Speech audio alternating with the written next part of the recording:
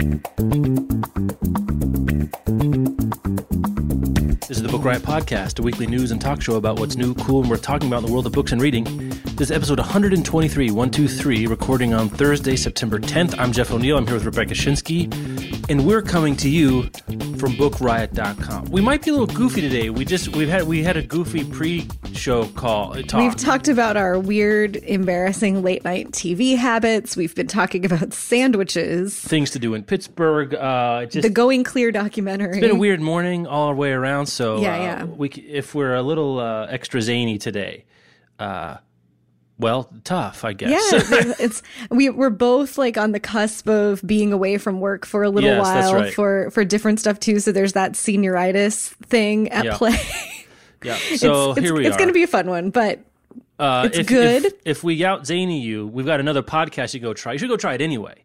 But the first episode of Get Booked is live right now. You can download it. You can go to bookriot.com and go to the podcast tab, or in iTunes. You can find it there.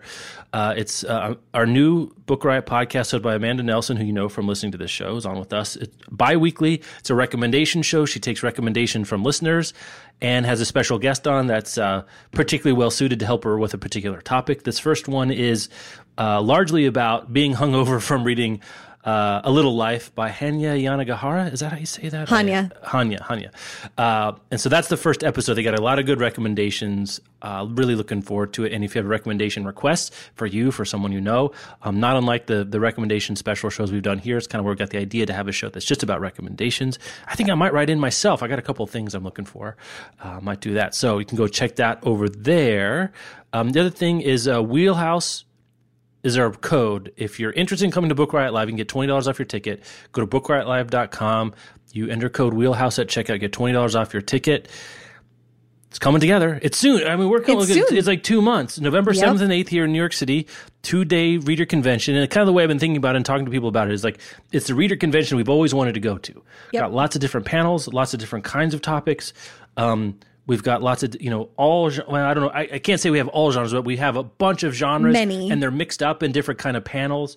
And there's all sorts of people that are coming. Games, and there will be lots of vendors. You will be able to buy so many bookish items, like outfit yourself from head to toe and stock your house with book-related stuff. Early November, you might get your Christmas shopping out of the way for you. Other people get some ideas there. So in early November, New York should be really great. And there's also a couple of ancillary events, Minglers at the Strand, Friday and Saturday night. You could check those out to see. I think there's some tickets left for some of those. Check that out. BookRiotLive.com.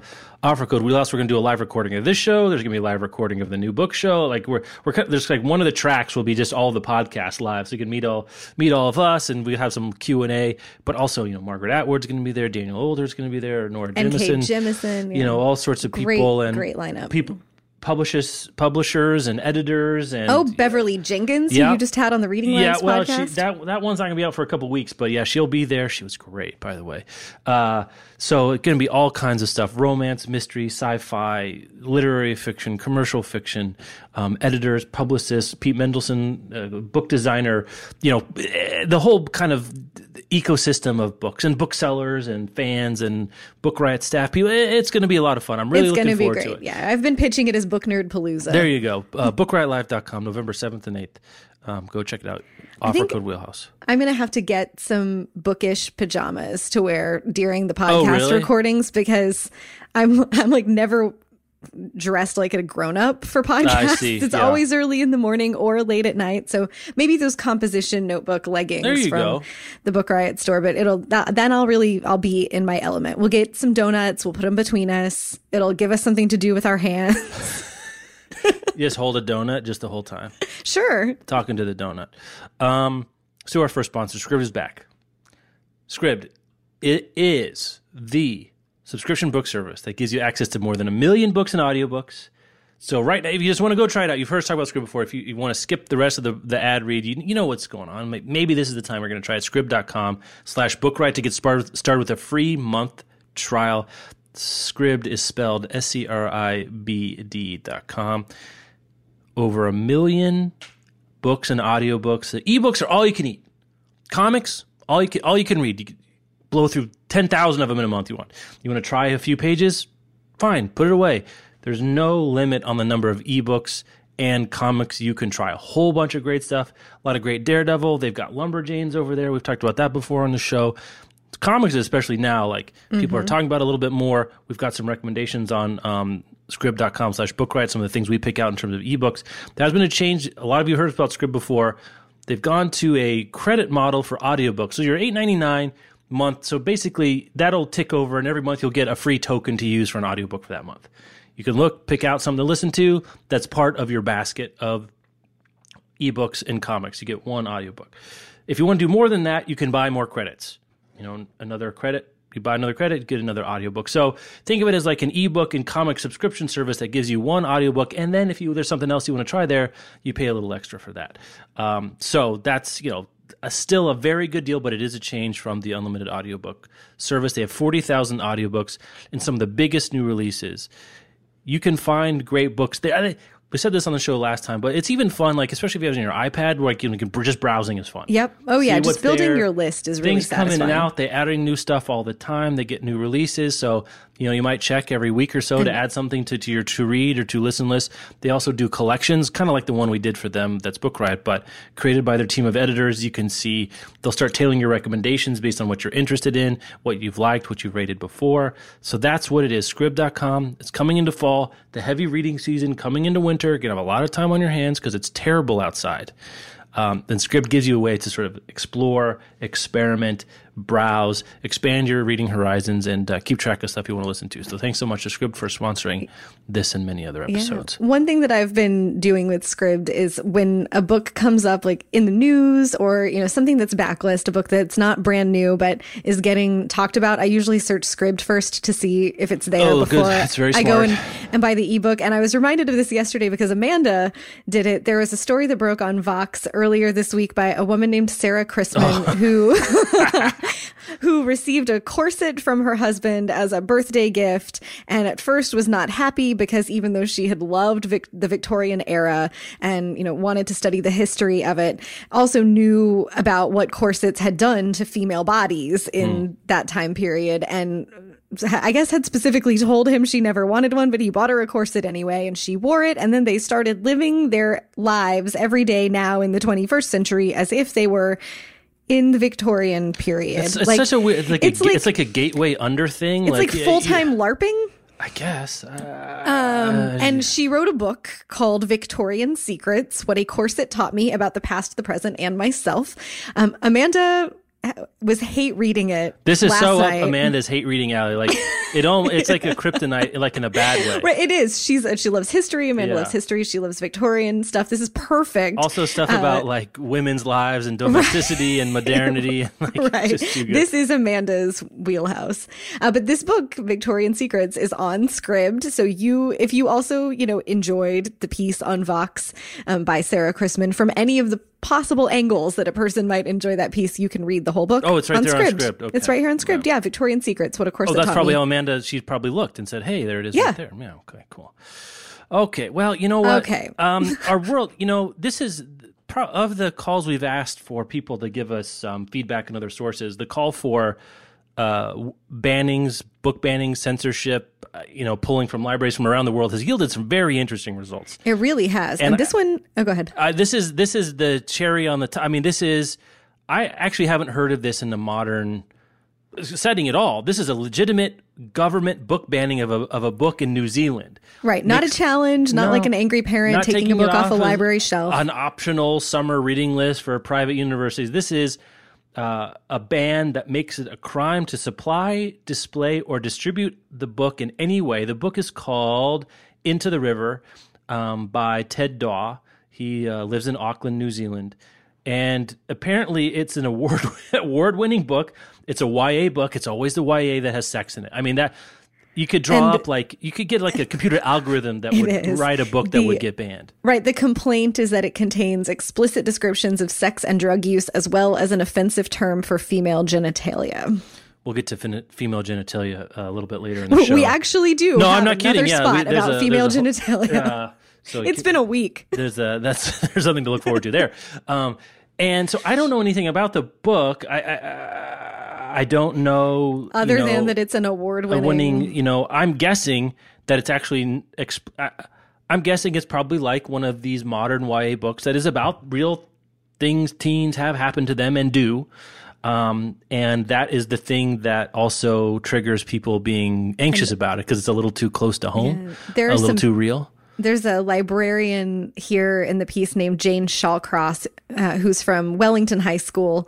And she says, do they have any idea what's even in a school library? It's got some sex in it. For goodness sake, this is life. Kids read this stuff. And she goes on to say that she is stunned because books by people like Irvine Welsh, who wrote Trainspotting and writes, very gritty, very adult themed books. These are in school libraries and people aren't banning those. So it's always interesting, like which books people do single out for having offensive content, especially when they're not all the way down the offensive spectrum and other potentially offensive stuff gets unchallenged, gets to stay. It's that selectivity is really interesting. And she pulls that out in this piece from, a New Zealand website that I've never heard of. Website, yeah. Stuff.co.nz.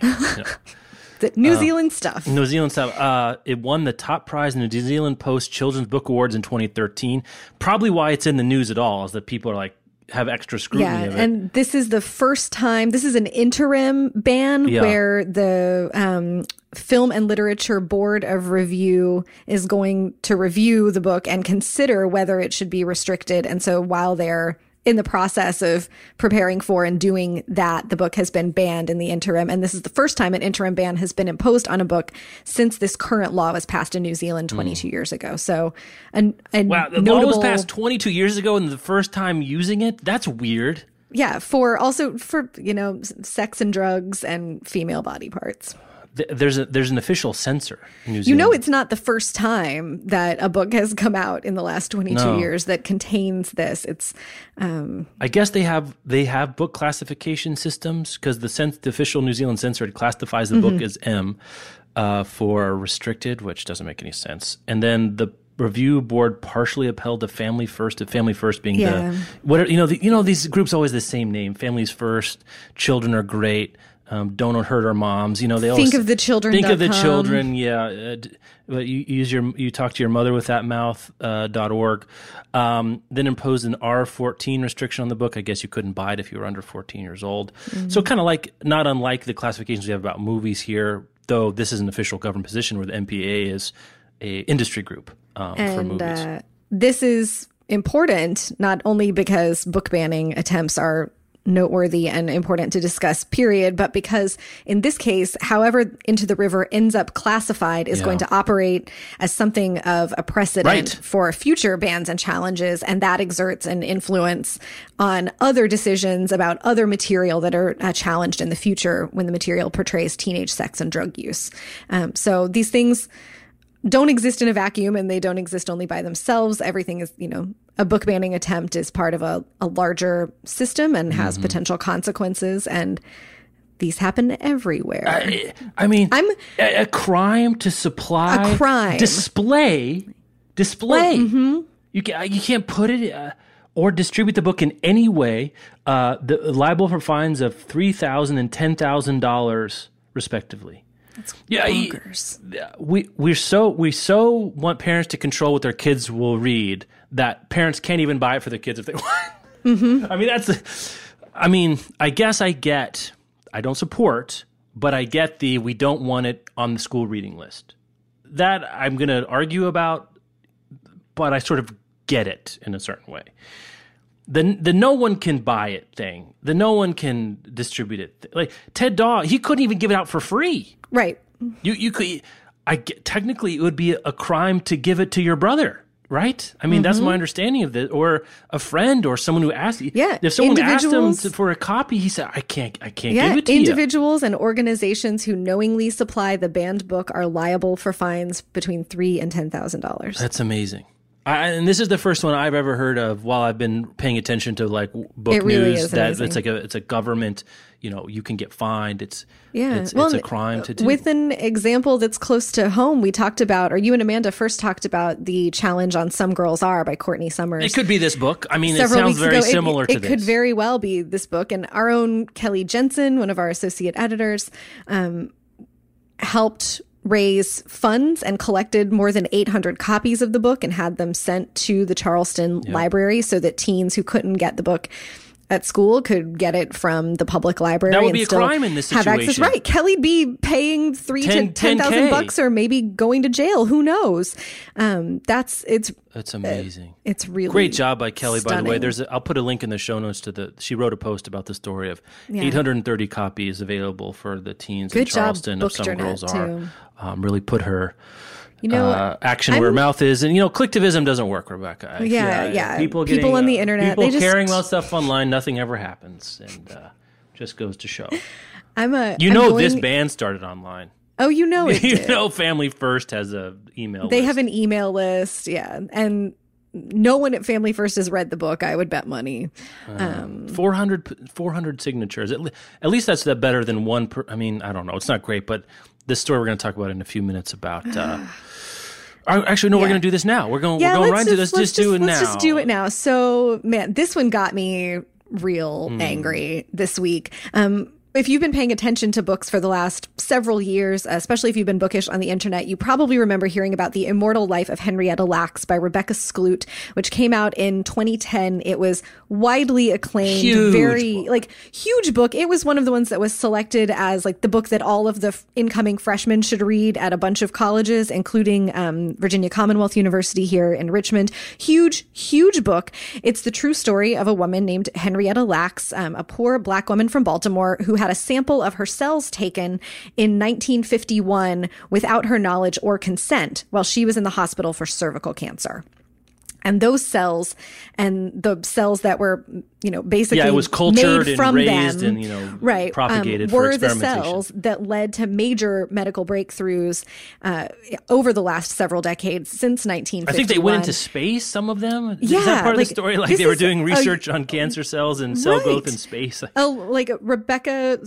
story that Rebecca Skloot tells about Henrietta Lacks is that most of what we know about cervical cancer now began because of these cells that doctors and scientists took from Henrietta Lacks without her knowledge or consent. And so huge medical breakthroughs, billion-dollar medical advances have been made from a part of her body that was taken without her consent. And the Lacks family had no idea about this. And also, now that they do know, has never received any compensation. Yeah, right. So it's a big story about medical ethics, but also about race and poverty and consent and identity. It's just a wonderful book. A really wonderful and important book. A parent in Knoxville, in East Tennessee, her name is Jackie Sims. She has a 15-year-old son who's a sophomore at Knox County Schools L&N STEM Academy, so science, technology, engineering, a science and engineering school. Just right. This sounds like a very appropriate book for them. The book has been assigned for students, and her son brought it to his mother recently, and passages that he read made him uncomfortable. The mother is shocked that there's so much graphic information in the book, and she cites a passage that describes infidelity and another that describes Lacks's intimate discovery that she has a lump on her cervix. Intimate discovery is the phrase from the piece here. Henrietta Lacks suspects that there is something wrong inside her body, and she inserts a finger into herself and feels a bump on her cervix. This mother considers the book pornographic. It could be told in different ways, she said. There are so many ways to say things without being graphic in nature, and that's the problem I have with this book. My head exploded reading this. There's nothing pornographic or sexy about cervical cancer. I can guess a lot of these challenges. I wouldn't have guessed. Yeah, I can't imagine something further from a sexual moment than inspecting your own body to see if there's a cancerous lump on it. And this equation of women's bodies, any description of women's bodies, even in the most medical terminology, must be pornographic, is so telling about the ways that we think about women's bodies in American culture and how limited we are in. I think what I said on Twitter was like, well, a discussion of a cervix must be pornographic because women's bodies are only for sex, right? This is very telling in so many ways. What words would you have them use? If we can't say that a cervix is a cervix, it's yeah, it's super interesting to think about, like, beyond just the head scratchingly confusing part of I guess women's bodies are just pornographic then. I mean, if this is your argument, then every woman walking around is just sort of porn. Like, what if she had discovered that she had breast cancer? Like, women are taught to do, our doctors tell us, you do self-exams in the shower. What if this were a scene of a woman checking her breasts in the shower for lumps? Well, that must be pornographic too. This is one that's beyond sort of I don't know, challenging a YA novel, which is its own problems. But like, I think there's something to be said that this same kind of reaction against reading this book also contributes kind of to the kinds of stories like Henrietta Lacks is about consent. It's about knowledge. It's about transparency. It's about education, about what's possible and what isn't possible. We know a lot about cervical cancer and what you can and can't do to protect yourself.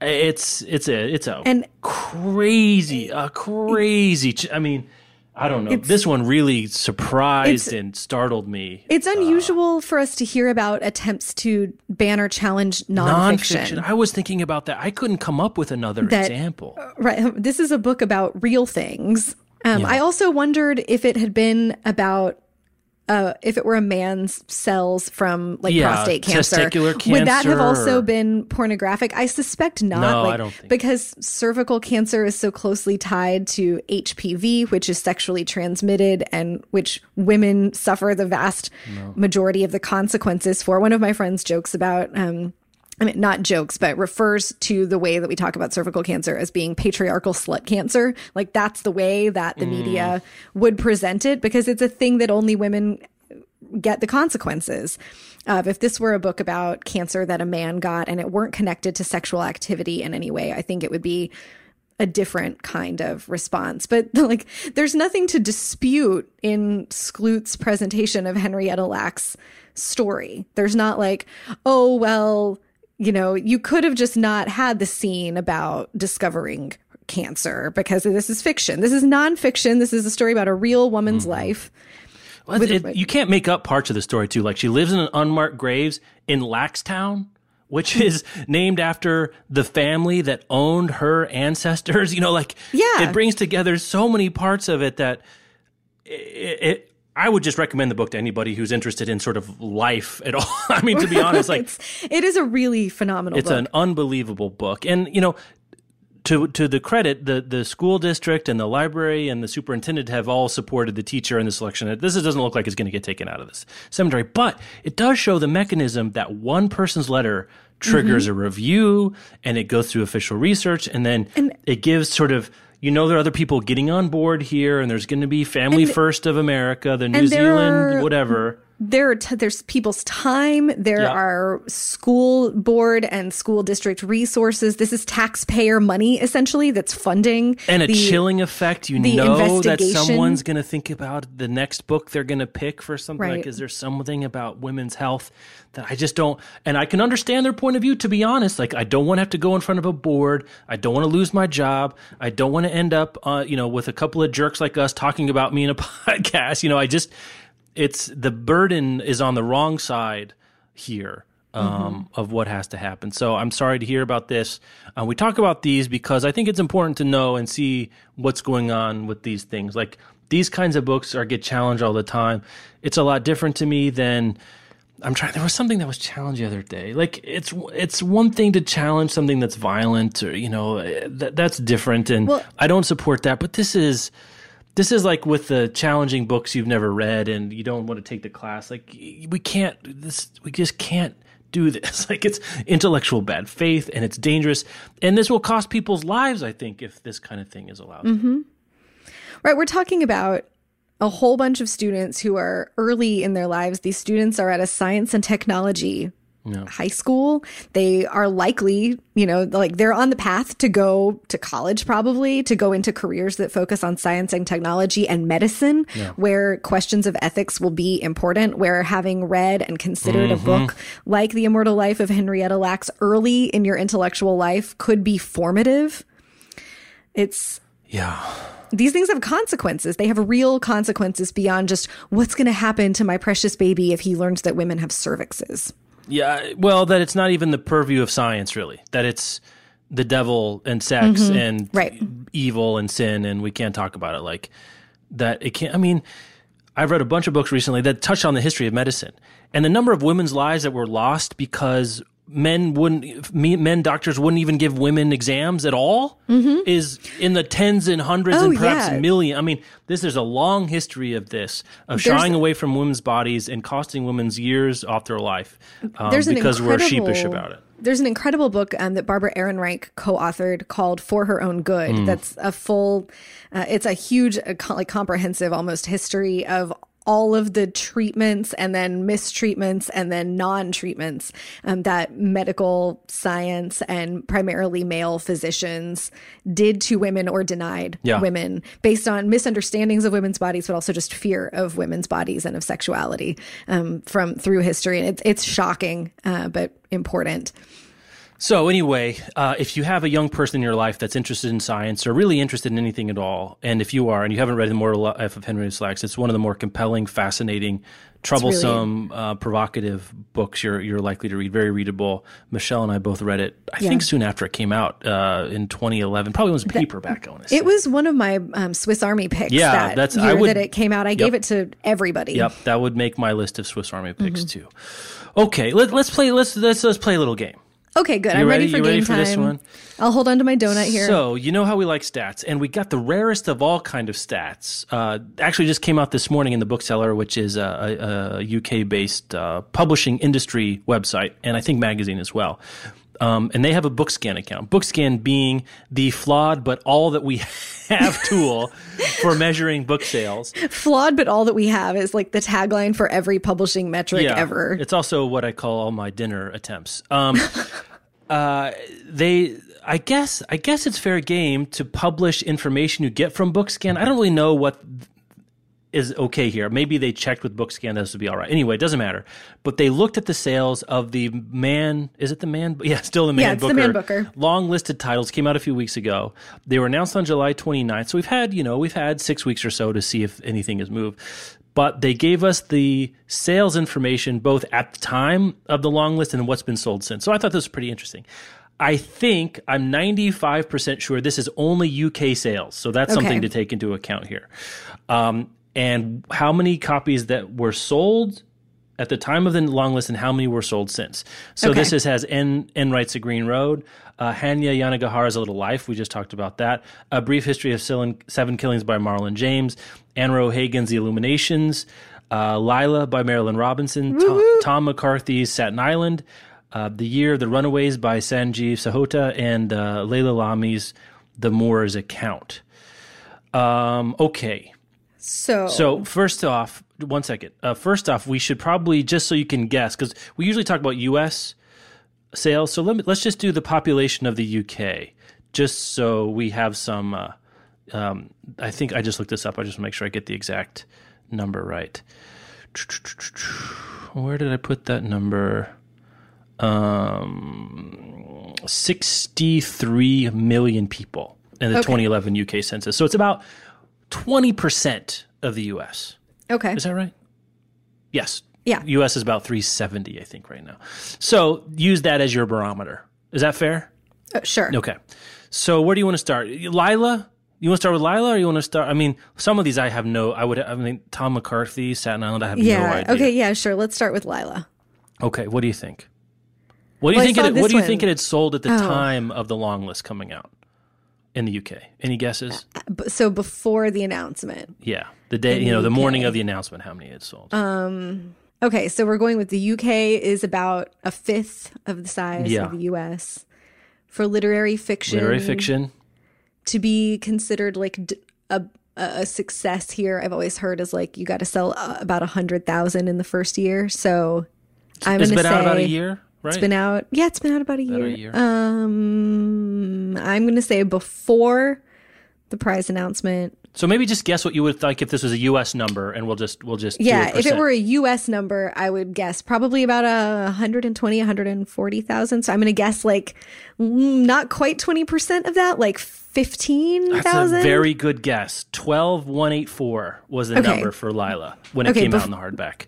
Okay. Only 625 copies since, though. So I don't think it doesn't seem to me like it's moved the needle at all. No. And this is the long list. It's not the short list. The short list. Not the winner. Or the winner. Not the winner. Okay. All right. So let's go to Little Life from there. Oh, man.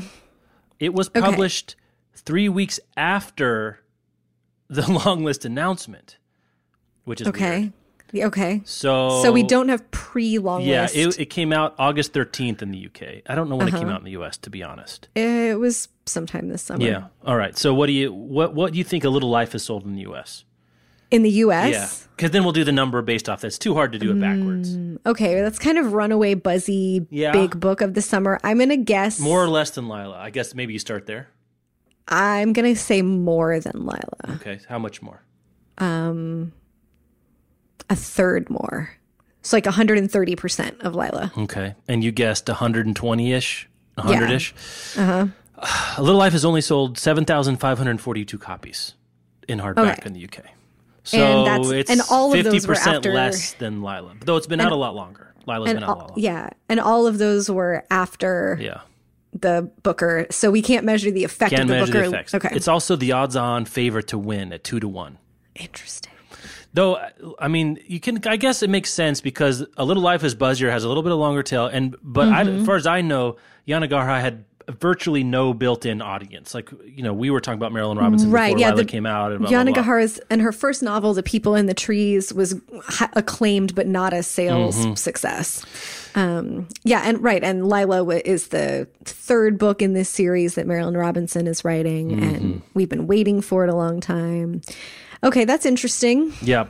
We're not going to do all these. The Fisherman. Oh, Chigozie Obioma. I love that book so much. That had not charted when the long list was announced. Okay. It has now sold 1,252 copies. Okay. So about, almost twice as many as Lila sold since the announcement. The least selling of the Man Booker dozen was Anuradha Roy's Sleeping on Jupiter. It's only sold 604 copies, according to this. Let's see. Let me just jump up. Anne Enright. Let's see. Anne Enright is probably the best known. I guess Anne Enright and then Marilynne Robinson are the biggest names. The Green Road. She's also. I think Anne Enright's Irish. Maybe I want to say. I can't remember. I think she's from the Commonwealth over there. She has sold a total of 8,938 copies for The Green Road.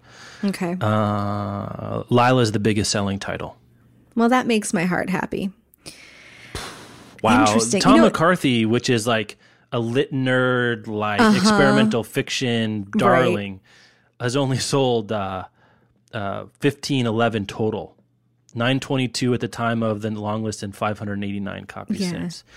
Boy, but they just don't sell any copies, Rebecca. Yeah, I think early in this show's life, somebody did numbers for like the National Book Award winners. We talked about that time and time again. After the awards were announced, and how book awards aren't actually moving very many more units. Or as a percentage, some of these aren't bad. Like Marlon James had sold 3,471 since the announcement, but you don't know that. It could be some other factor. We don't know that the award is the one moving all of these copies. Yeah, and long lists. Yeah, in this particular case, the long list it's a different level. It's a lower level of prestige from the short list, which is a lower level. You and I have both seen people trying to get through the Booker long list on Twitter. Like you see chatter about people. It's like it's not nothing, but it's also but also there's people in our nerd core of readers who are getting through those. But I just doubt that in the wider world of general readers who read a couple books a month. Well, I guess I'm just even looking at the numbers at the time of the announcement. Like these are just sort of this is what it's sold. Like Anne Enright had only sold 6,000 Well, 600 books? It's the big open secret of how publishing works, right? That the literary stuff that is the fanciest that that everybody in publishing hangs their hat on being the publisher of these of great, literary craftsmen and women, essentially, don't sell much at all and are comparatively and are funded and underwritten by the success of commercial fiction and genre fiction. It puts perspective those numbers we talked about, like selling 1.4 million units of Go Set a Watchman in 4 days. Like, let's say that the UK does even 10% of that. Well, that's more than all of these combined. Right there in 4 days. Maybe they'll do an update of this after the winter. Yeah, I'm sure. And look at numbers, but I wonder, the long tail would be really interesting on award winners, because like you do get the sticker on the front of the book that says, National Book Award winner, Man Booker Prize winner. And then the big chain bookstores will do displays. Yeah, if you live in the UK, I'd like to know, like, so in the US, just for those, I know we have UK listeners, I'd like to know, like in, I guess some of the big chains there are Waterstones or Foyles, because here in the U.S. in Barnes & Noble, because that's our sort of remaining big chain, you go into, they have these tables of like paperback favorites or award winners, and often they'll collect the ones will have a sticker Pulitzer Prize winner, National Book Award finalist, Man Book Award winner. I'm just curious if those of you who know anything about the high street retailers in the UK, is that something that happens there? Do they have stickers that go on? And do they like have tables and collect them? Because I think you're right.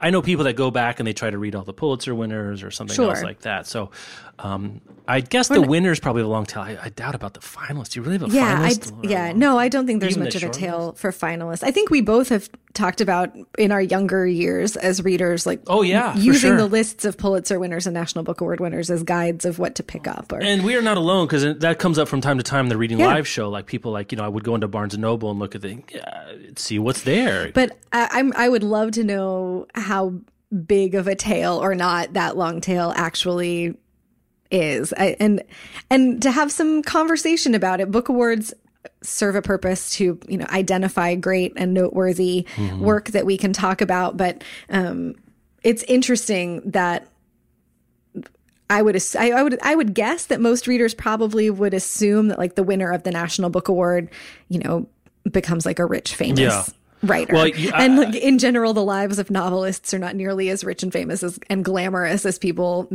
assume or would make them out to be. I would think from a financial point of view that you'd much rather have your book be made into a terrible flop of a movie than to win. I mean, because I think did we talk about this on the show before? Maybe not, but basically the way it works, at least for most Hollywood deals, is you get, if you're like, say, Andy Weir, right, who's the big Martian movie we're all looking forward to. I'm certainly looking forward to it. Sold the rights, the option the rights, usually that's 5 figures, and then that's the right to actually make a movie out of it. But once the movie is made, they get a percentage of the budget for the film. So I think it's like 2%, I think is standard, is what I've heard. So you get 2% of the budget. Well, for The Martian, that's $200, it's a big budget. That's a $2 to $4 million prize, which blows all of this out of the water. But that doesn't. If the movie flops, it doesn't matter, right? Because you've already made your money, and then you get a special book and publicity for the book, and you get a whole bunch of sales that follow after that. I mean, maybe there's some prestige things that happen. Maybe you're going to get a bigger advance for your next book from the publisher if you win one of these things. You get to put winner of the whatever, or a finalist for the whatever on the top. That helps a little bit. I think it's not totally. It's primarily a prestige thing. We've talked multiple times about how many prestigious literary writers are still teaching and writing, like magazine pieces because they can't pay their bills just being a literary writer. Well, and right. So let's say this is indicative. I probably has not sold as a percent, probably not equivalent sales in the U.S. because she's a British writer. So let's say she sold 6,000, take it times 5. So 30,000 copies in the U.S. maybe. Even that seems high. So if she sold 30,000, 40,000 total, she writes a book every 4 years. You can't live off that. You can't live off that. You can't do it. Even Marilyn Robinson, 100,000. Man, she's only 100,000 copies. 200,000 copy. 100,000 copies. She gets what, $2 or $3 a title, a copy, something like that. For the hardcover, It comes out every 4 years. I mean, You're making $40,000 a year plus whatever her advance was. Well, and you got to pay it out you got to pay 10-15% of that to your agent, blah, blah, blah. Mm-hmm. It's tough. I mean, certainly people can live on that. People live on less all around the world. But these are people that you and I know, like there's this thing, people want to write a book and make money. It's like, boy, the literary fiction route is a tough way to go to make money. We all know this, but sometimes the cold water in the face is what we're talking about a little bit. All right. Fun game. We got to move on to our next sponsor. Yeah, we have Audible back. We've both been doing audiobooks recently, right? We have, yeah. Mm-hmm. So, but if you're going to get an audiobook, and if it exists, you can find it on audible.com. That's a pretty fair statement. They're the largest purveyor of audiobooks. What are we up to now? How many audiobooks do we have on? 180,000 audio programs. Yeah, so that's right, because they have some podcasts on there. Michael Ian Black does a special show that's only available through Audible. You can get New Yorker pieces. I was looking for something. I was looking for someone the other day, and there were a couple of long New Yorker pieces by the author I was looking for there that you could find. So what do? You go to audible.com. You get a free app. They're going to have apps for iPhones, iPads, Android, Windows Phone, Kindle Fire. Basically, over 500 devices supported. I can't name 12 devices that most normal humans would have right now. And you get to own the books. You sign up. They have a couple of different plans. You sort of pay a fixed monthly fee, and you basically redeem them from discounted audiobooks. Audiobooks, as you know, the retail prices are pricey. You go through Audible, you get a deep discount. Depending on the price you pick, several different ideas. You can see what there. Go get a free 30-day trial, audiblepodcast.com/bookriot. That includes one audiobook of your choice. Free, no commitment. Try it out, see if you like it, see if you don't. Go check it out there. Let's see. Michelle has been talking about the audio version of The Night Circus by Erin Morgenstern, narrated by Jim Dale forever. I think she's listened to it 3 times. No joke. She's listened to it 3 times. Oh my goodness. I remember you told a story a while back about how when the first time she listened to it, she would walk in the door at the end of the day from her commute and just sit down on the couch with her coat still on just to finish the chapter. And she was stressed out about something a while ago, and she's like, I'm just going to listen to The Night Circus while I'm getting ready because it calms me down. It is wonderful narration. Dale is great with one thing. I don't love fiction on audiobooks because I don't like people that try to do too many different voices, but he manages to have different voices for the characters. It's not annoying. He doesn't use like a fake falsetto for the female characters, which is another pet peeve of mine. That's so terrible. It's a wonderful, it's a very Baroque sort of writing style, very intricate, a lot of description, very beautiful, a lot of imagery. It's enchanting. What are you going to say? It's an enchanting book. Erin Morgenstern. Started out as a National Novel Writing Month project, actually, and it was a big hit. I actually think it maybe around the same time as Henrietta Lacks. I want to say it's been 3 or 4 years. 2010, 2011 maybe. Came out. But it's a Swiss Army recommendation for me as a novel, but also if you're trying to get into fiction, you want to try one. It's an enchanting book. It feels like a very winter kind of book for me. I guess there's an ice garden in one of the tents in The Night Circus and some stuff about snow, and black and white is the color scheme of the circus. It's a love story. It's about magic. It's set in turn of the century. That's a great pick. U.S. and Europe mostly. It's great, and she's right. And she recommended to her sister, who Rebecca blew through it as well. So we got the Night Circus is going viral in my immediate family right now. So that'd be my pick. We just finished The Martian here on Team Shinsky, which I read when it came out, but had been wanting to revisit before the movie. And Bob had not read it. And I've talked before about how we don't have much overlap in our reading interests, but like nerdy sort of sci-fi stuff is a good place for us. So The Martian is excellent on audio. The book moves really quickly. The narrator also doesn't do a ton of ridiculous voices. You get the multiple perspectives. I'm pretty sure that Bob was inventing errands to run near the end just so we could be in the car. I guess I gotta go get the dry cleaning and I'll take the long way around. Yeah, that's we wouldn't even be tale. we wouldn't even be reversing out of the driveway before he'd be like, are we going to listen to Mark Watney now? Mark Watney being the main character. Yes, Mark Watney is the main character. It's like, if you've not read The Martian or are not familiar with the idea, it's basically MacGyver in space. An astronaut gets stranded on Mars when the rest of his crew thinks that he's died in an accident, and they have to abort their mission and abandon the planet very quickly. And instead, he's there trying to survive for a long time. And it's basically like his journal. He's keeping his log of what happens to him every day and how he's solving these problems. It's so great. It's just so fun. The voice of it is sarcastic and funny, and you will never be as invested in the outcome of potato farming as you really won't. It's just so it's great. And I've also on my own been listening for the last week or so to An Anthropologist on Mars by Oliver Sacks, which he wrote in 1994. It was one of his earlier books, and it's 7 case studies of patients that went through huge transformations after some sort of traumatic brain injury or neurological event. And it's wonderful. Sachs reads the introduction to it, and then there's a narrator who reads the rest of the book. But it's just fascinating. And it's really interesting to be revisiting these case studies from 20 years ago and hearing about what Sachs was discovering and thinking about how much more and also how much less, or at least how much more we've discovered, but how much there is still to go about understanding the science of the brain and how our minds work. It's wonderful. I also recently listened to Packing for Mars while we're on the Mars tip. Oh, by Mary Roach, which I had never gotten around to. Michelle listened to an audio a long time ago and loved it, and I was looking for something to listen to, and I think I had watched the trailer for The Martian. I was like, oh, that reminded me that we had on Audible. Yeah. Another thing to say about Audible that's worth knowing, both for this conversation and for the ad read as well, is you can share an Audible account. So like Michelle and I and actually a couple other people share an Audible account. And I share with our coworker Clint. Yeah, and so you use the same login and you have access to all the books that account has access to. And I think up to 5 devices can share an account. Yeah, so and you that's own really your and you Audible own it. books. Yeah. You have to use the Audible app to do it, but if you close your Audible subscription, you still have access to those titles, and you can listen to something. You can listen to The Night Circus a million times and recommend it to your mom. So if you know someone that maybe you want to go in on a subscription together and like pick things jointly and kind of like a mini audiobook book club, that would be a fun thing to do. That's a great idea. And we got the Martian trifecta of recommendations. We did. There. We got the Red Planet covered here, though there's many, many more Mars books. So audiblepodcast.com/Book Riot. Yeah, that lets them know you came from us, and they can sponsor the show, and we can go on weird jags about wildly specific book recommendations for you. Okay, That's why we're here, man. Where are we? Oh my God, this is really, we're gonna do this now. We have to do it. We have to do it. We have to do it. I don't want to do it, but we have to do it. Okay, and then we have a funny story. Then we have a funny story, and we'll do new books. Okay, so.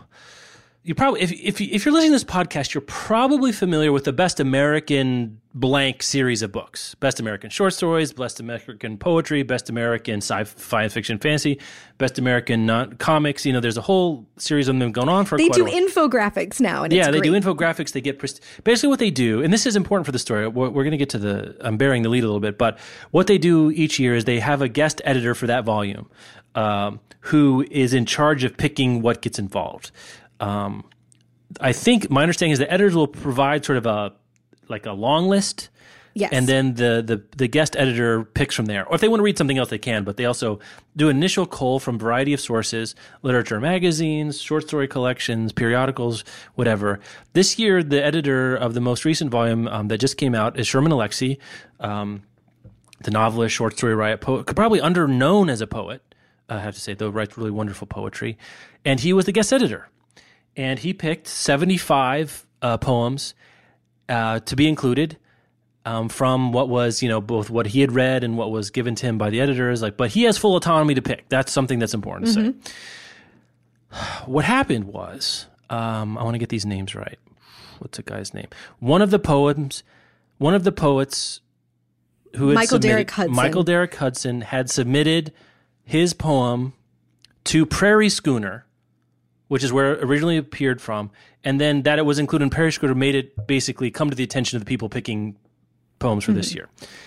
But it was published in Prairie Schooner under the name Yi-Fen Chu, which is a Chinese woman's name. Chinese woman's name is what this has all come out after the fact.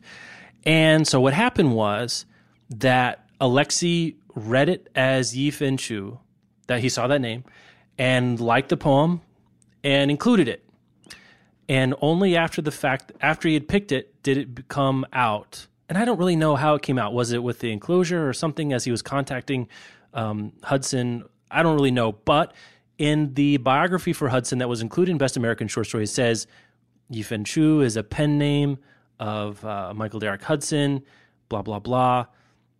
And all hell broke. I mean, basically what's happening on the internet is all hell is broken loose after. Right. It's maybe helpful also to know how these books are constructed. Yes. Like you'll read all the poems or all the short stories, and then at the back of the book is the collection of bios for all the writers. Mm-hmm. So it's not like here is a poem, here is the poet's name, here is the poet's bio, on to the next. Yep. You just get all of the material, and then if you wish to know more about these people, you can turn to the bios at the back of the book. So the poem was published. It's called The Bees, the Flowers, Jesus, Ancient Tigers, Poseidon, Adam and Eve. And it was published. There's a BuzzFeed link that we'll put in the show notes that has a scan of the page. And so it says Yi-Fen Chu at the top, then it has the poem's title, and then it contains the poem. Information about who this person was at the back of the book. And it says Yi-Fen Chu is the pen name of Michael Derrick Hudson, goes on to give some information about him, and then says he writes, "This is a very short answer for my use of a nom de plume. After a poem of mine has been rejected a multitude of times under my real name, I put Yi-Fen's name on it and send it out again. As a strategy for placing poems, this has been quite successful for me. This poem in question was rejected under my real name 40 times before I sent it out as Yi-Fen Chu. As Yi-Fen, the poem was rejected 9 times until Prairie Schooner took it. If indeed this is one of the best American poems of 2015, it took quite a bit of effort to get it into print, but I'm nothing if not persistent." So this is also not the first time that he has been published. So crazy. Oh yeah, he's been published under his own name. Like he's won awards under his own name. Right. It's like this particular poem, I guess, and maybe others. Right. And Prairie Schooner issued a statement earlier this week saying that they had published work by Yi-Fen Chu the first time in 2009. So this was not the first time that they had received submissions from Yi-Fen Chu, not knowing that this was a pen name. And that now that they know, they will no longer publish work by Yi-Fen Chu or by the poet Michael Derrick Hudson. They didn't know. They didn't know. They didn't know that that's what they were doing. They got all the way through publishing it, and they didn't know. Right. They didn't know that poems that they were publishing with a Chinese woman's name attached to them were really written by a white man. Yep. Well, it makes sense because Prairie Schooner, they don't do biographies. I mean, this must... Right. The rubber hits the road, I guess, when Hudson gets an email addressed to Ms. Chu or whatever, Dear Yi-Fen, saying, "Oh, could you provide us with a bio? We're going to include you." And what are you going to do? Make up a back... so like a lot of these things are interesting. Yeah, there's so many different angles here. If you look at just author bios at the back of books, they vary wildly in how much information they contain. Like, I think Hanya Yanagihara's On a Little Life just says, like, Hanya Yanagihara is a novelist who lives in New York. Right, yeah. And those are my favorite.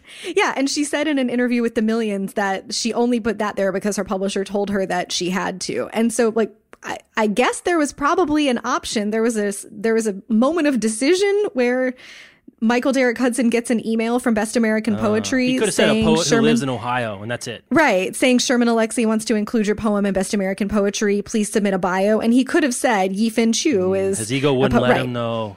Right, is a poet who lives in... Right, but so instead he comes out as like, haha, actually I'm a middle-aged white guy. My poem got rejected with my own name, and so I submitted it using this name. And then Alexie still liked the poem, included it, and between Alexie and the Best American Poetry people, somebody or all of them, I guess, decided that... Well, it was Alexie. Alexie wrote a very interesting... It's not an apology. It's an explanation, right, of what happened. I think it's worth talking about. It is, yeah. And he says quite honestly that he cares about including diverse voices in this anthology and the other things that he does, and that this was a Chinese American person's name gave basically him pause to look at it a little bit longer. And he sort of suggests that little bit longer helped him decide and fall in love with the poem to include it.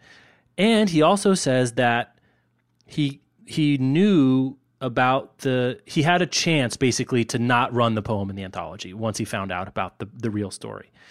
And he says, and you and I disagree a little bit. I don't think I would have done this either, but I admire where he's coming from. He says, like, to take it out would be untrue to my selection process, because I picked it as one of the 75 poems this is one that I included. I fell in love with the poem, even after the fact. And, I felt it would be a disservice to the truth of the editorial selection I'm not reading verbatim here. I'm just summarizing the selection process and the other poems, frankly, to pull one out.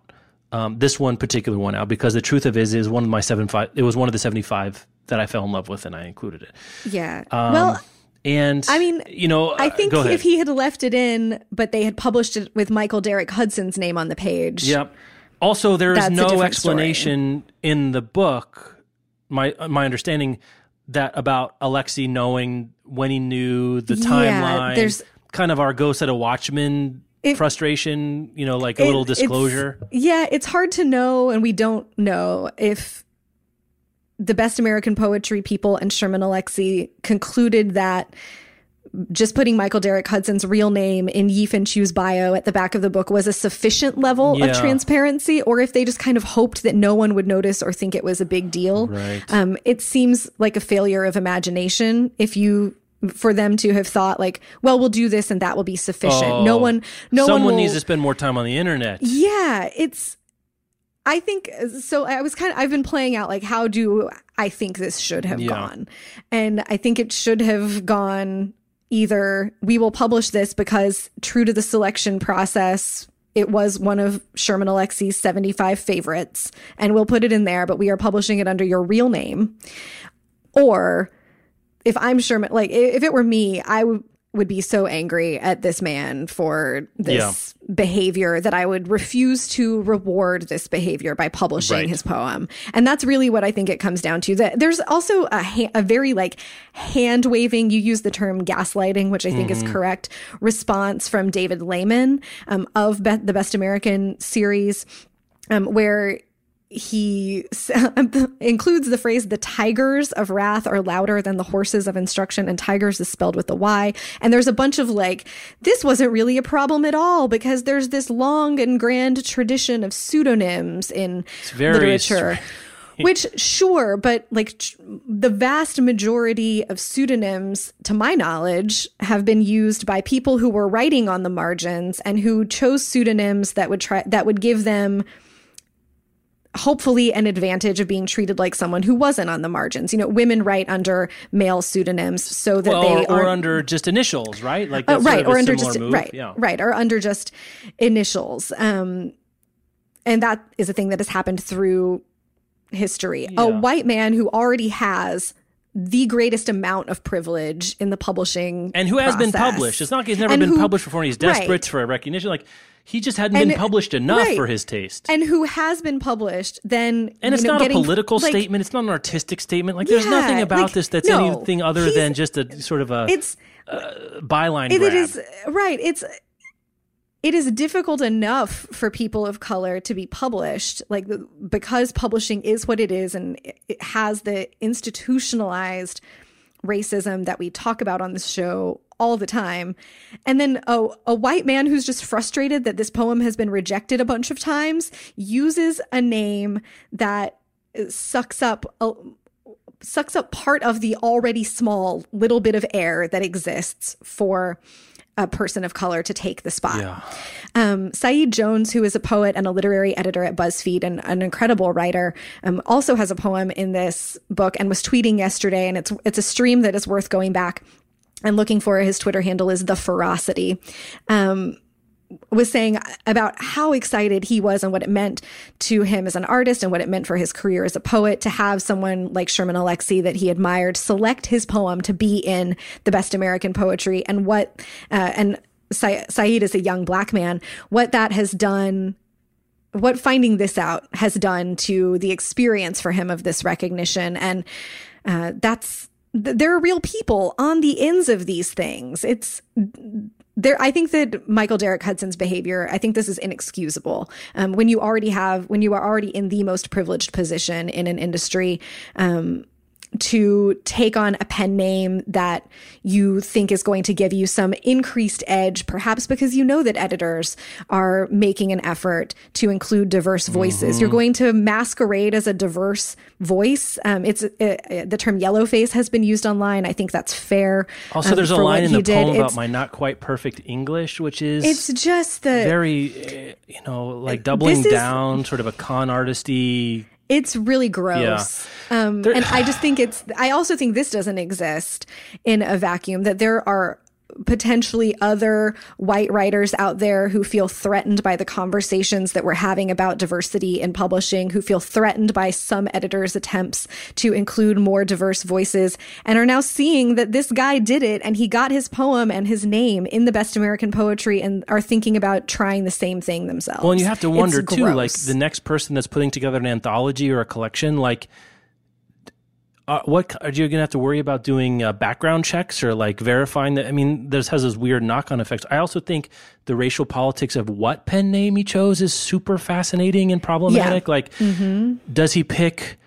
He picks, this female Chinese name, and I don't know what that means. I know very little about the cultural politics of being Asian American, but I can, there's stuff about model minority, and it's not too threatening, so that sometimes the racism against Asian people is different. What if you were wondering aloud what it would have been like if he had submitted or under a name that sounded Shaniqua like a Muslim Jones person's name, or Richard Yellowfeather, or a name that sounds Islamic or from the Middle East? Like, I don't know, and I think Alexi's own reaction might have been different if it had been both, more obviously cross-gendered and more, I don't know, a racial identity that has more racial charge to it, rightly or wrongly, fairly or unfairly.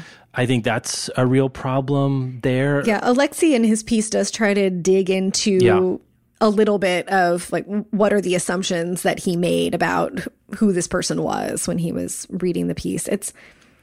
I also feel like this is not over. It's like far from over. Well, there's a ceremony. There's like a ceremony for all these Best American things. And so what are the other poets who are in the book supposed to do at this ceremony when they have to see this person? Like all these poets, the rest of them presumably are honest about who they are. Yeah. Well, yeah, I think so. I mean, the thing, I think we were talking about it back and forth in Book Riot Back Channel is like, it's going to give fodder to the certain group of people who are not interested in diversity. They don't care about it for whatever reason, be it, ignorance or racism or fear or whatever it is, it doesn't really matter. They're going to say, look at this, look, here's one where it wasn't the quality of the work, it was the name on the paper. Well, Alexi, I think, says fairly that it was an extra moment, but he also rejected a lot of people of color. And there are white people in the anthology, and quality is not a objective measure that, there's like, well, this poem has 11 units of quality and this one only has 10 and a half. Right. So, looking for different things, thinking about quality as having multiple vectors. You want different kinds of inclusion, different kinds of voices, and that, saying two poems, one is better than another poem, is dumb. Like, it's dumb. Like, we know it's dumb. If we could take it to any other sort of like field where taste is involved, like a hot dog is better than a crab cake. Like, what? I mean, it's nonsensical, right? Like the Martian, or even this hot dog is better than this that other hot dog. Like, people for too long, taste has been conflated to mean discernment. Whereas really, I think we're discovering that taste is really just taste, Right. It is just, that something is considered good by a lot of people makes it good art is kind of weird, right? Branding the series as the Best American, I think whatever, that is a real problem. It's smart branding. Yep. It sells books, but what we know it's a facade. This is Sherman Alexi's like 75 favorite of the poems that he had access to, right? Of the ones that he read and then that he selected based on his personal quality vectors. The Best American Short Stories is whoever's editing that. I think Cheryl Strayed edited last year. Cheryl Strayed's 75 favorite short stories out of the crop that she read that were pre-culled by someone else who has their own individual biases, both conscious and unconscious. We know that there are all these caveats, that this is not an absolute measure of the best poems, and that lots of factors play into it. But the conversation around what this means needs to be more transparent. And man, but the reality is, like, if you have an anthology like this, 75 poems, and we want it to be more diverse, like this is U.S. American, and we'd like it, I guess, ideally, to come close to representing the demographics of the U.S. Like, we want to have about 15% Black people on an ongoing basis, and about 3% Asian people, and I've lost my other demographics. 51% women. That does mean that compared to how it's been in the past, there are going to be fewer white people and there are going to be fewer dudes if we keep the pie the same size, right, of 75. That is reality. That doesn't mean that the people getting in now that didn't before are worse. It just means it's different. Right. And if you're not getting in now, you got to up your game. Right. That's really what it means. When people say to us, like, well, I don't want to choose my books based on the author's color, I just want to read a good story. The implicit assumption there is that if you are considering author's race and just so happens that only white people write good stories, because look, the last 50 books I read, they're all white people. The implicit assumption there is, oh, well, if you start factoring in race, then you're going to be reading fewer good books, or the overall quality of the books you read is going to be not as good. You're going to have to compromise your standards, or your than taste, if you just went looking for good stories. What we have found to be true at Book Riot, what we know to be true in the world of art and literature, is not that when you focus on representation and diversity, you get fewer good books. It's that you get good books by more kinds of people, and more kinds of stories, and that's really valuable. And Alexi was going for some of that here when he chose a poem by Yi-Fin Chu. I think, bottom line, this poem should not have been in the collection because of all of the pieces, all of the different factors that play in. It's ultimately rewarding a person in a privileged position for taking up a space that was intended to go to a person in a less privileged position, who then stands to benefit more from having the kind of, stamp of approval and magnification that having your work published in this kind of book. But I think though, there's the story being, the poem being in the collection, I think does some damage. Like a lot of these sorts of things, does some good, does some bad. Maybe the bad outweighs the good. But I think the moment that is worth considering is that moment Alexi gives the poem because the name seems to him to be from a diverse perspective. Because to be honest, that's a moment. It's not a moment, but it is a kind of a metonym for something I think a lot of us who are paying attention are doing, right? We give ourselves an extra moment to like browse a little bit longer in script, or listen a little harder for people recommending books to us, and looking at the names and looking at author photos and looking at descriptions and biographies, following more people of color on Twitter that are, it could be books, could be video games, could be whatever. We're taking that extra moment, and might not be temporal. It could be time, it could be energy, it could be attention, but taking that extra moment to say, we care about this, so I'm going to take an extra moment of time, an extra moment of energy, and that, to say out loud that's fine. That's not an abnegation of responsibility. That's not a compromise. That's not that moment, crap. That's not unfair. That moment is where a lot of the change is born. But I've been tracking for August and for September so far the books that I get in the mail from publishers. And so what's made available to me if I don't go looking. Yeah. And who the authors of those books are. And of the last 100 books I've gotten in the mail, 6 have been by people of color. I am trying to read at least like 35% books by people of color, and to have that kind of representation in my reading life. So I do have to pause. I have to look at what shows up, and then I really have to go and dig through publisher catalogs and look at the books that are coming out soon and pay attention. I want something that I read every week to be by a person of color. And that moment, I've read things that I would not have initially picked up probably, or things that sounded like a stretch to my typical reading taste, because of that pause. And many of those books have been really excellent and have introduced me to other writers and other kinds of stories that I wouldn't have found before, and it's worthwhile. Alexi's piece feels a little apologetic for that pause, and he uses the word nepotism, which I think is interesting, and it is charged. Like he feels a little sorry that he spent the extra moment, or he doesn't like admitting that he spent the extra moment. I think that's the thing to take out of this for me, is to just take ownership of that extra moment. Like, if that's what you care about it. You don't have to apologize. Well, I don't think Alexi has to apologize. Like, no, and it's like, if my book mail is any kind of microcosm, seriously, then if you don't pause, then you're just subject to the universe. If you don't pause, then 94 out of every 100 books you read are going to be by white people. Right. If not more.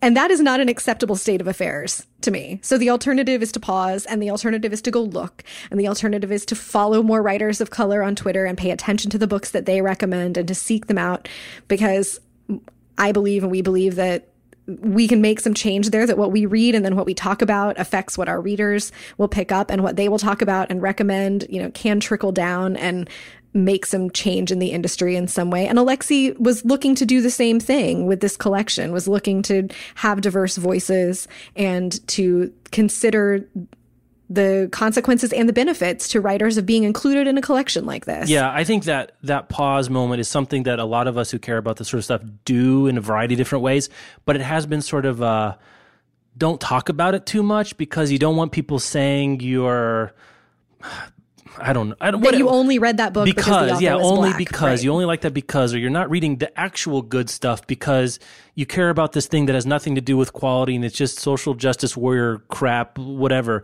And I'm saying, maybe we should just take ownership of like the pause is part of what we care about. And the pause doesn't change the overall quality, quote unquote, that doesn't exist because it's not a real objective thing. You just get different kinds of things. And that is worth doing for, I think most people understand that, right? Like, because I think the nepotism part is unfortunate, but I kind of understand what he's talking about, because you give people in your immediate family breaks you don't give strangers, right? For reasons that aren't about their value as human beings necessarily, but about because you care about them more. And I think that's maybe the unfortunate metaphor there, but like, that he cares about something in addition to something else, and the nepotism is weird. Because we think of nepotism as bad, right? Right. Nepotism it has a loaded, it's corrupt and it's blah, blah, blah. But what he's sort of using about it's not objective, right? It's like, that's the kind of thing he's trying to capture, I think. And I don't know what a better word for it is, but I think that was unfortunate that was the metaphor he used, even as I feel like I understand what he was trying to express there. So, I think that pause, Michael Derek Hudson was consciously or unconsciously aware of and trying to exploit. I agree. Because the thing that was important to him is getting his poem in a goddamn lit journal. It's gross. Yeah, it's too bad. It's too bad. I'm glad. I think it's a conversation worth having. I think for me, personally, and I know it affects, especially if you're a Chinese poet, I can imagine you have a completely different set of reaction to this. But for me, I think thinking about that pause and not being ashamed of it, and I don't think I really was ashamed before, but I wouldn't want to talk about it too much, or like, that's not something that I wanted to have centered in the discussion, especially if we talk about the show and on the site about diversity, that there is this pause that happens when you're looking for diverse titles, or, you're trying to write about different kinds of books or recommending different books on the show here, that is something that happens. It takes extra energy because it doesn't happen, quote unquote, organically in our book reading lives. It doesn't even happen close to organically. No, it doesn't even. And it has to be, those 6 that you got are fighting and scratching and clawing. They are. To be there. Okay, we got one more spot. We got one ad spot, then we'll do... Oh, no, should we do the fun... Let's do the funny Let's do the fun thing. Yeah. This is like the funniest book thing that I've seen on the internet in a while, and I needed it this week. There is a website called Poop Fiction that picks the perfect story for your bathroom time. Unbelievable. Oh, I know. I think I was off the show. It was a week that you had Amanda on and you guys were talking about something else, people reading on their phones in the bathroom.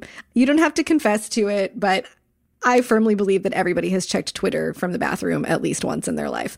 And Poop Fiction kind of figures that instead of killing time while you're on the throne and why not read something? There you go. So you go to Poop Fiction, you put in whether you need a short, like a tiny break of 1 to 2 minutes, or a short break of 2 to 3, or a medium or a long break. And then you click find me a story. And then it will give you a story to read that is the appropriate length. And the example from this Gizmodo piece is The Devil and the Innkeeper, which is a fable by Robert Louis Stevenson. So, like, these aren't, just like silly random things that people at Poop Fiction wrote. They're pulling from Project Gutenberg. And I guess they've coded different things from Project Gutenberg based on how long they think it'll take you to read. So you could read some legit old stories while you poop. Well, Poop Fiction. As you know, as I've said in audiobooks, I'm interested in reading into all the nooks and crannies of your life. Oh, Jeff. What? I didn't say. What did I say? Did I say something? Let's move on to our last sponsor this week. Lizard Radio by Pat Schmatz. This is a new book from Candlewick. It is about a teenager named Cavalli who lives in a futuristic society that's run by the all-powerful Gov, G-O-V, capital like government. Cavalli is a bender teen. She's on the cusp of adulthood and has choices to make that will change her life and possibly the world. So Cavalli's 15. She's had a very rough time because her culture is very gender rigid. She was abandoned as a baby. She was raised by a woman named Sheila, who is an ardent nonconformist, and Cavalli has always been surrounded by uncertainty. She doesn't know where she came from. She doesn't know if it's true what Sheila says, that she was deposited on Earth by mysterious saurians. People ask her, "What are you?" And she's not sure how to answer. Is she a boy or a girl? Is she a human or a lizard? Is she both or neither? Now Cavalli is in crop camp, where with all of its schedules and regulations, she also finds the first real friends that she's ever had. There are strange occurrences, complicated relationships raise questions for Cavalli that she's never had to consider before. And she has a gift. She can enter a trance-like state to harness the knowings inside her. And they call this gift Lizard Radio. But will it be enough to save her? Lizard Radio is a coming-of-age story that's rich in friendships. It has those shattering emotions of first love, of being a teenager, emerging into the adult world, wrestling with your identity. Speaking of diverse books, this is a book with a genderqueer protagonist. It's an alternate reality. It's not quite dystopian. And, so deals with a lot of the issues and the feelings that all teenagers have, but also things specific to gender and to sexual identity. So Lizard Radio by Pat Schmatz, out from Candlewick now. You can find it wherever books are sold, and we'll have a link to it in the show notes. Thanks to them for sponsoring this week. It sounds great. I've had this for months, and I'm going to pick it up. I have sold it to myself now. That's probably the best recommendation for an ad read you can get. Oops, I just bought it. Yep, this happens. This happens to me like once a month on the show. I'm like, well, I guess I'm buying the thing. I'm in on that now. I just talked myself into it. This is also how I ended up eating 6 donuts at once. I guess it's okay. I just said it was. Yeah, you don't even have to sell yourself the donuts. No, that's true. They just fly into your mouth. All right, tell me about some new books. Then. Okay, new books. This is a good week for new books. This Is Your Life, Harriet Chance is the new novel by Jonathan Evison. I talked about this for like a long time on the All the Books podcast this week because it's just such a delight.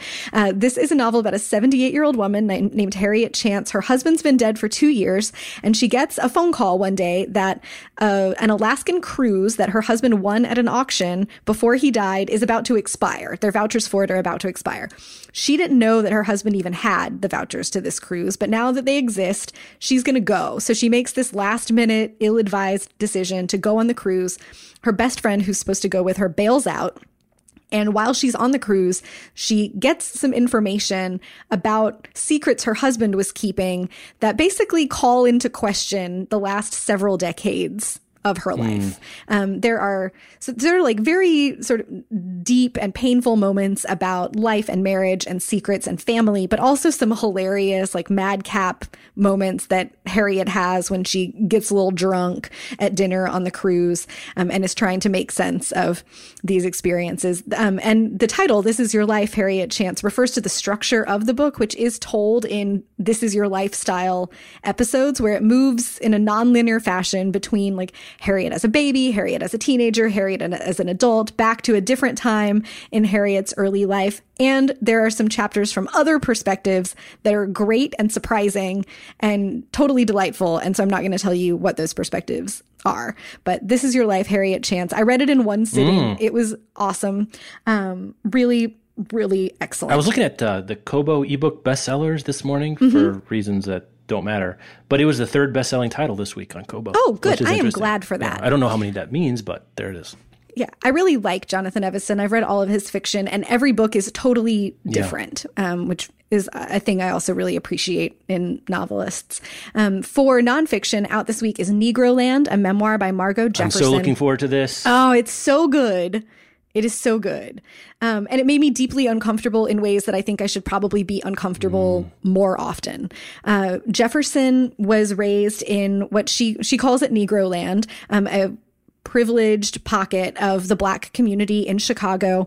Her father was the head of pediatrics at Provident, which was the first all-Black hospital in the country. Her mother was a socialite.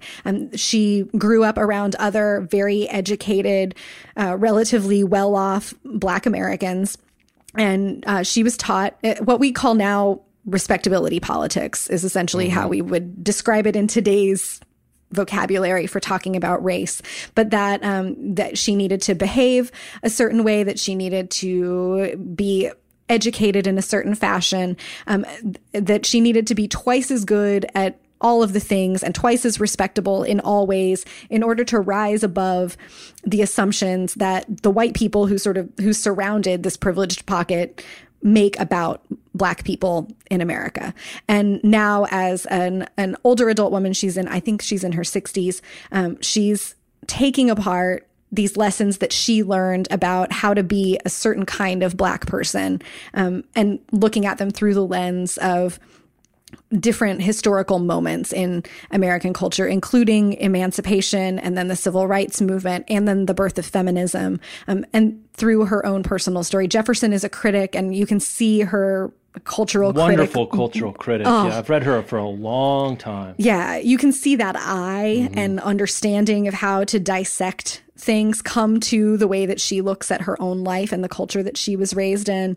And it's really wonderful. And the final chapter includes, all through the book, she addresses issues of intersectionality, and that it's not just about feminism, but about what it would mean to be a Black woman, or what it would mean to be a poor Black woman or a poor white woman, or not just the difference between Black and white people, but there are other vectors that affect our lives. But the final chapter really has, I think, the most thorough and straightforward discussion of intersectionality that I've read. And so I've been wanting to just like tear it out and send that to people who like aren't quite understanding what we're talking about now when we talk about intersectional feminism and we talk about how racism is a feminist issue. Sounds like it would make an interesting, not coda, but companion to Between the World and Me. It really would. That's, I was almost about to say it. Yeah, no, I think it is an interesting companion to Between the World and Me. And we're getting great memoirs this year by great Black thinkers, and from all over the spectrum of experience, or from more of the spectrum of Black American experience than we've seen in the past. So this is a good time for that. But I think if you read the Ta-Nehisi Coates memoir, Negroland by Margot Jefferson, is right up your alley. It's really terrific. And I told Liberty before we recorded all the books, like I was nervous about talking about it because Jefferson talks about so many experiences that I can only ever try to understand from the outside, of course, in language that indicts the white community, because of course the white community creates the racism that exists about Black people. And I was uncomfortable, and it was an important way to be uncomfortable. And it's a great, great book. I'm excited for you to read it. I want to like to that. Do you know there's an eat audio? Donuts together. You know? Oh, I don't know, but looked. I bet it would be great on audio. I have it on a wait list at the library, but I might have to jump on. Make it the voice of her voice in the book, and you know from reading her for a long time, her voice in the book is really fantastic, and I think it would definitely have that feeling of like driving or walking around with your super smart, fascinating friend. I think that's our show. That is our show. We went long today, but there was a lot to cover today. Yeah, the last couple weeks. I'll be out next week, so you and Amanda can have a party. Hopefully nothing completely outrageous will happen, so you can come on and be frustrated by something else next week. You can find show notes for this and every other episode of the Book Riot Podcast at bookriot.com/podcast. You can email us at podcast@bookriot.com if you've got comments, questions, feedback. I'm especially interested if you live in the UK or really anywhere that's not the US, about the use of those tables in the front of bookstores. What appears there? Is it common to see one that's an award winner, paperback favorites, or staff picks, or, because a lot of those times staff picks, they use the award winners or finalists, something as a way to fill those out. Listen to Get Booked with Amanda and Jen this week. Amanda's new show, Get Booked. You can find it at bookriot.com/getbooked, or just search for it in your podcast player of choice. It's right there. Episode 1 is up. I haven't listened to the first episode yet. I'm going to listen to it today, so I'm looking forward to it too. Rebecca, have a great vacation. Thank you. All right. Talk to y'all some other time. Yeah. See you on the flip. Bye.